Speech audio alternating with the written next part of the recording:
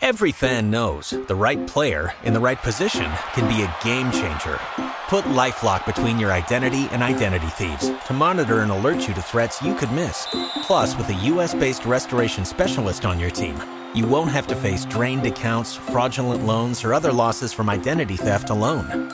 All backed by the LifeLock $1 Million Protection Package.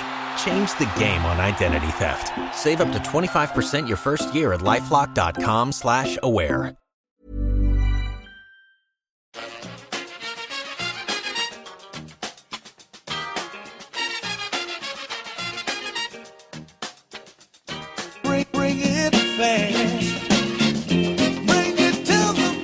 Hello and welcome back to the EPL Roundtable. I'm your host, Kevin DeVries, and as always, if you'd like to reach us at the podcast, you can do so by either tweeting us at EPL Roundtable or emailing us at eplroundtable@gmail.com.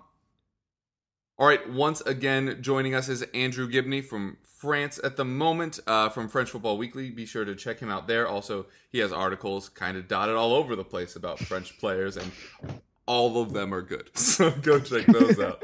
But we'll start off talking about France, obviously. Yesterday, 0-0 draw, which many people may have been surprised by, but you did have some resting players again. Payet, really the most notable, especially for those that were hoping for points from him in a fantasy aspect. But what was your view on that match? Yeah, it was interesting because Deschamps, he made a lot of changes 2 years ago when they played Ecuador in the third group game, and a lot of people thought that it sort of ruined the momentum a little bit, but I think he had to make... Obviously, he wanted to rest Giroud and Conte so they don't get a yellow card and sort of miss a game, so that was fine. Gignac came in and didn't do a lot.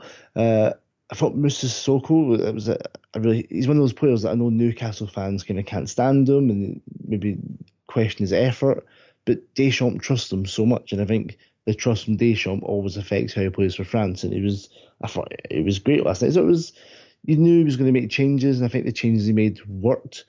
I just think Switzerland, they're one of those teams, they're one of those like 7 out of 10 teams all over the pitch, but there's not really great anywhere. Even Shaqiri wasn't great, and the defence was okay. The forwards, they're very Swiss, I think. It's very neutral. And you never really felt France were troubled, and then France just struggled to really get going. I mean, Pogba had a fantastic first 20 minutes, hit the crossbar twice, and then he was very Paul Pogba. The biggest criticism I have of him is you always feel like you're wanting more. And there's moments where maybe he's like 30 yards inside his own half and he tries to control the ball in a way that he really shouldn't, and just maybe should just knock it on or take a good first touch. You want me to do that outside the opposition box, not outside his own box, and that can get frustrating. But when he does things like hit the crossbar with outside of his left foot, you have to love him. So he's really hot and cold, and just the hot's really good, but the cold's really cold. But yeah, I think it got the second half when Payet came on, he hit the crossbar, and we were sat at that side, and it looked amazing, and the place would have went mental if that had gone in.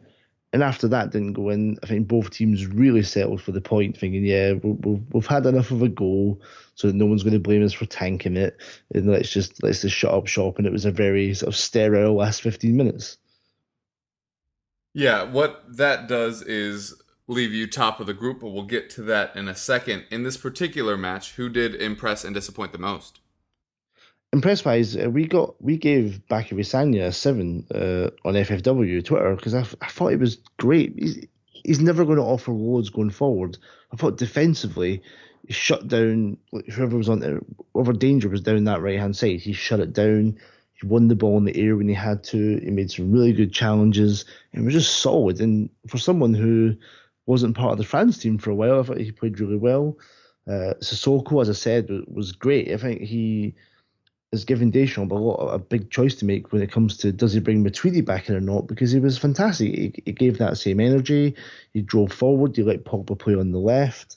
Yohan Cabaye as well, the anchor position, was great. Probably one of the best performances he's had for France for quite a while. Was winning tackles in N'Golo Kante style.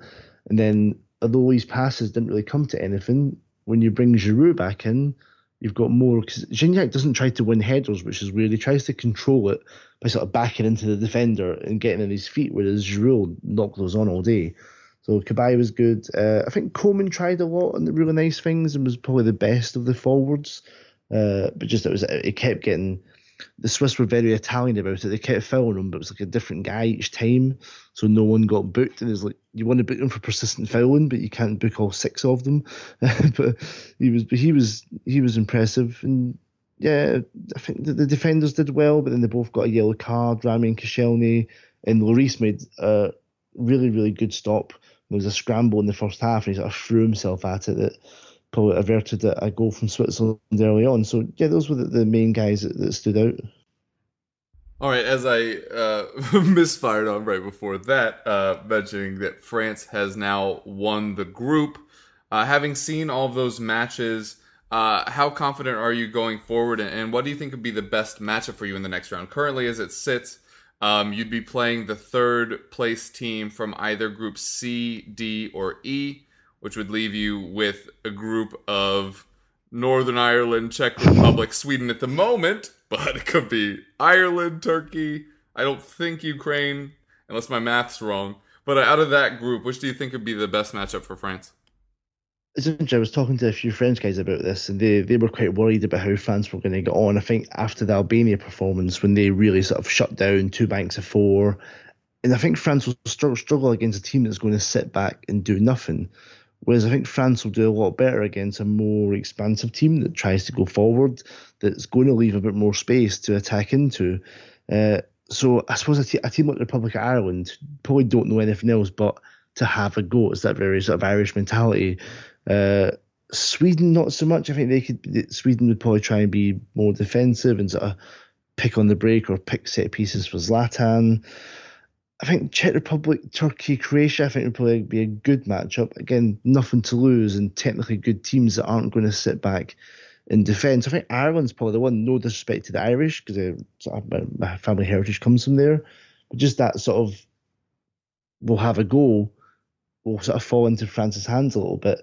And as the tournament progresses, I think the one team the French are worried about is Italy, because that defence is just so organised and so disciplined that they would get sort of outdone tactically there and maybe struggle to break them down. Then the Italians would hit on the break against the weak French defence. Yeah, so once you get out of that, then you'll be in the real heart of the tournament. How far do you think this France team can go? Obviously, the home nation, that often has not gone terrifically. But it's gone well. It's gone well for France. Yes, true. It's difficult at this point because, as we said before, we sort of went on air. It's so hard to predict. Like, it just takes an expected number 1 team to come second, and it just throws the whole bracket out of whack, and it's so hard to predict who's going to get who, especially with the third team, which makes it really interesting. Well, the last round of group games, I don't think there's any dead rubbers, which is great. I think it all depends on who France get, and as I said, if they end up getting someone like Italy, I really think they'd struggle. Not because Italy are a great team, just the way Italy plays really sort of nullify France's strengths. Whereas I think if they get someone like a Germany, a Spain, I really think France will play better against those kind of teams than they will against the Albanias, Switzerlands, so those guys, because Spain will have more of the ball, but there'll be space for France to attack. The pace of like Griezmann, Coman, Kante, those kind of guys, and then same with Germany, there'll be space to counter. So yeah, I'm more worried about the smaller teams than I am the favourites. Yeah. Makes a lot of sense. I totally dodged your question. I hope they get to at least the semi-finals, but I hate making predictions when I don't know who they're going to play. That's Okay, well, instead of that, let's talk about how you think you'll play in bigger matches, because obviously it was pretty much pre-written that France was going to come out of this group as winners, which has allowed Deschamps the ability to change the squad around so much, as you've already mentioned in the second match. Pogba and Griezmann getting sat, and this one you already mentioned. Payet and the others being sat as well. What do you think is the best 11 for this France team? Well, I think everyone sort of thought they knew it until the last 3 games, because the Switzerland game's thrown up a lot of different options. I think the one problem he had was with Blaise Matuidi, because Blaise Matuidi is so left-footed that it's unbelievable. So he has to play on the left side, which he's great at. He gives you energy and sort of desire, and he'll get it forward. But it meant that Pogba has to play a position. The last night, Pogba got to play on the left, and he was better. But Sissoko and Cabaye showed that they can play in that midfield, and they can do really well. I just wonder, how brave Deschamps is, because if he wanted to drop Matuidi out and keep him out, I think he really could. I wonder if you could go. There's two options I have, and I'm just not sure. One, I don't think he'll maybe go for either of them, but he probably should. Is you can have Pogba on the left, Cabaye as the deep six, Kante on the right to be more box to box, because he's not a sort of natural, I'm just going to sit kind of guy. He does everything the same way Matuidi does, and you're sort of getting that same energy just on the other side. Or you play Kante as a six, and you could play Sissoko on the right, again, sort of bringing that Matuidi energy. So I'd love to see one of those two midfields in the last 16 and see how, because Kante is going to defend more than Pogba, and it gives Pogba a bit more license then. And I think that's what you need. That's what he gets with Juventus when he's got Marchisio and Khedira sort of beside him. He has more of a license to get forward, and you're sort of linking him up with Evra, who he knows really well. He calls him Uncle Pat, so there's that trust there. And I think that would work better as a midfield. Up front, I think it has to be Griezmann, Giroud, and Payet. I think that has to be the three. That was the three going into the tournament. I think it has to stay the three. And Giroud does so much more up front than Gignac did. I think Gignac's better in the sort of last half hour where he runs the channels and gets sort of balls in behind. But Giroud is the one that sort of brings it all together and lets those two get involved. So yeah, that's not quite the same. I've got 12 players that I'd pick. I don't quite sure. I think I'd maybe go for the Pogba. Home nation. Maybe they'll be allowed to do that. Just give us 12. I think I'd go for the Pogba, Cabaye, Kante one, just to see how Kante works, given license to do a bit more than just defend. Yeah, that would be definitely interesting. Giroud up front, obviously with some missed chances in this tournament thus far. Griezmann was playing up front for Atleti for a fair part of the season, but it was usually in a 2. Any small shout for just Griezmann at the tip of the spear? No. Great. It's not going to happen. Well, I mean, it's one of those things that people within the squad is maybe like, oh, how can Deschamps do this? And I'm like, well, I probably wouldn't pick the same squad as Deschamps, but I probably wouldn't play the same formation as Deschamps, and he's picked the players to work for his thing. I mean, if you had someone like Lacazette in the squad and he was willing to do it, you could have like a 4-3-1-2 with Payet behind a Griezmann Lacazette forward line. But Deschamps likes to have the big target man. I think Giroud does it very well. Yeah, he missed chances, but he scored, 8 goals in 6 games. He hit the post against Albania. It's hard to criticise someone where I think there was one header that you could see on his face that he knew he should have done better. One hits the post and one was a bit, you're going backwards, it went over. I think it's really harsh criticism. I think if it's Arsenal fans, they need to calm down a little bit. The French fans don't seem that bothered by it. I think it's more of an Arsenal fan problem. But yeah, Griezmann's fine on the playing on the right because he gets to come inside. He doesn't spend a lot of time on the wing as such. He's allowed to drift in and try and link up, and he was doing a lot of that yesterday. And he just looked a little bit frustrated. I think he's feeling the pressure of being one of the pin-up boys before the tournament starts. All right. Well, any final thoughts from you before we head out of here? Just obviously, the last time we spoke was in Marseille when things were all kicking off. I must say it's got. The last of my time in Marseille was amazing. I mean, Albanian fans, incredible.